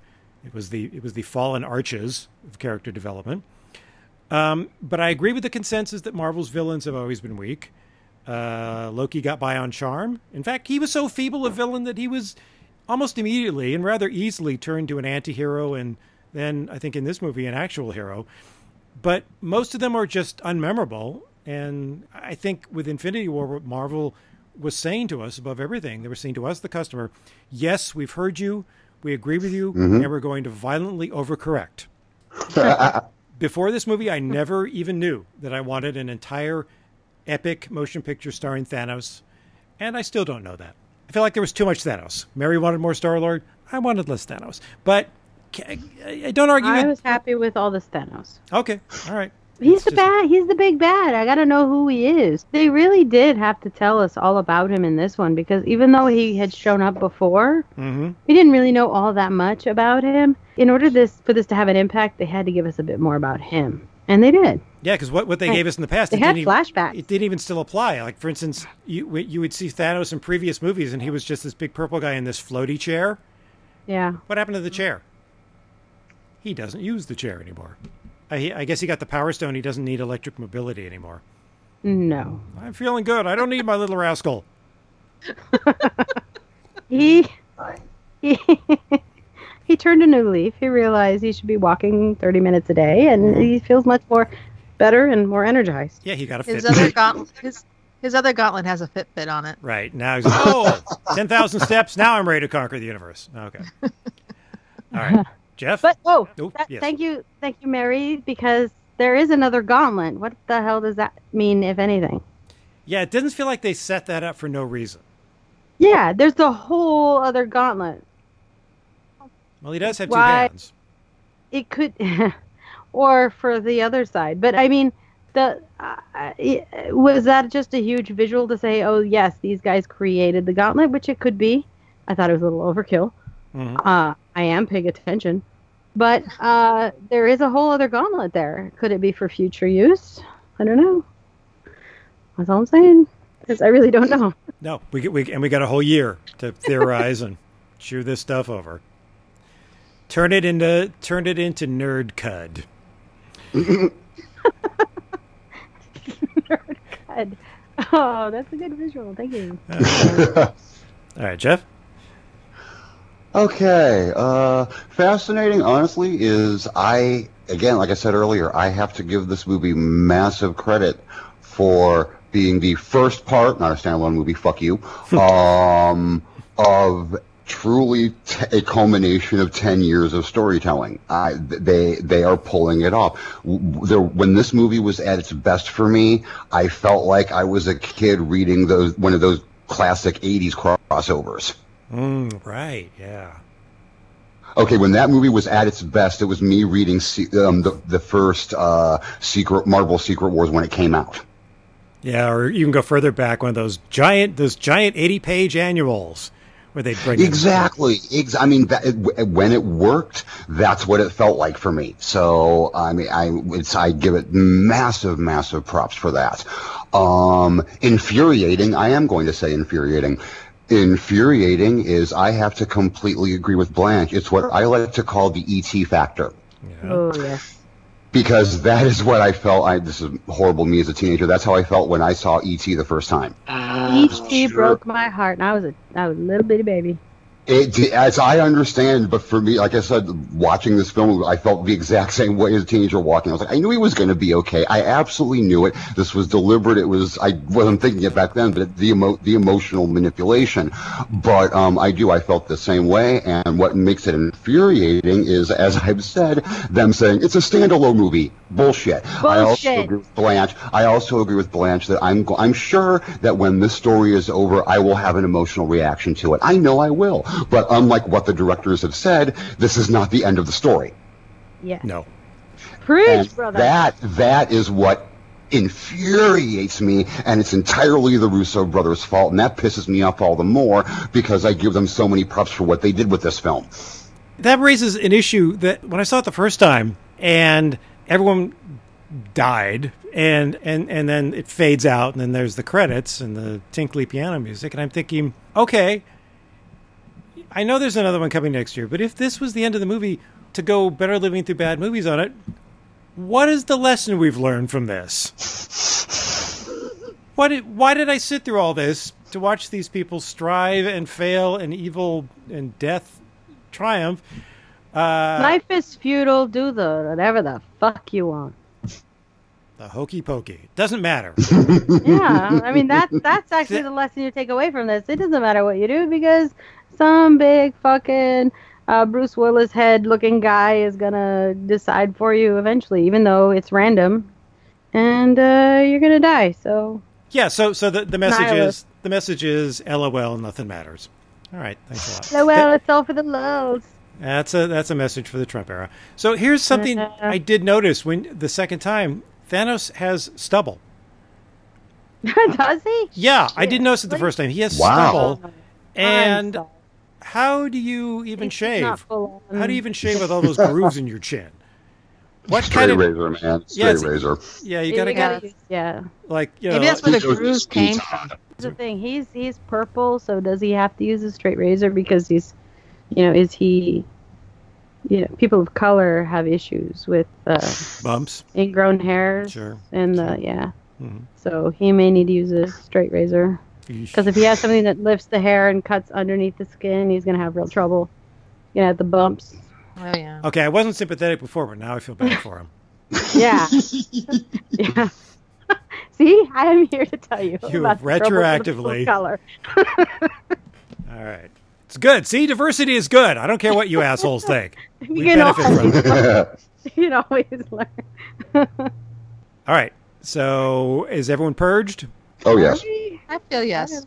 All right. Thanks very much to the new movie crew. Blanche Ramirez, Mary Clevenger, John Zura. Jeff and I will be back before too long with something that makes no sense at all. We promise. Okay. And, Spoiler. And until then, don't be a stranger. Just be strange.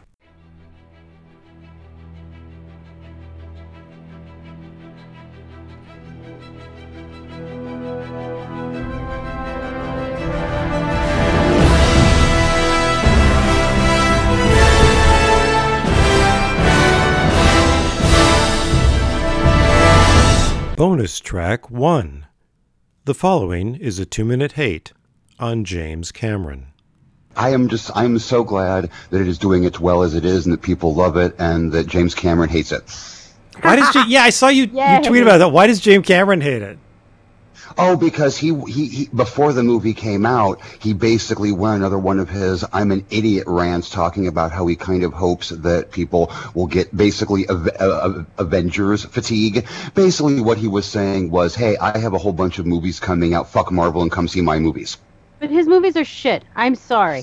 Well, that's. I got Avatar fatigue during Avatar. No, he is the king. He wants to seriously. This is what turned me away from him. He loves to do emotional manipulation. He does. And that's what that Titanic is entirely that. I rejected Titanic. I hated Titanic. It's like a bunch of bullshit. You're like a Pentecostalist with the devil. I reject Titanic and all its works. It offended me. I know it offended me on many levels, not just the manipulation, emotional manipulation that it seemed to draw people in with that hideous song by Celine Dion. Look, they picked the right person. I don't blame her. She's just doing her job, and she does it well. But like I hated that song. I hated what he did. I am a history lover. I got my fucking degree in history. I hate when they take history and manipulate it and thwart it for their stupid emotional manipulation. Look, the Titanic is a tragedy. It is emotionally insane all by itself. You don't have to put fucking assholes on top of it to make it more gut-wrenching. What was it he said? He wanted it to make... He added Rose and Jack because... There was no compelling love story. There was no compelling story. Exactly. I wanted to punch him in the nuts. He was... Well, how do you really feel? And horrible. The Titanic entire families were lost. It was a tragedy. You didn't have to, just like that horrible Michael Bay film. He needs to be castrated too because he did fucking Pearl Harbor. What the fuck? That's horrible. And unobtainium is bullshit. That's all. I think you know where I stand.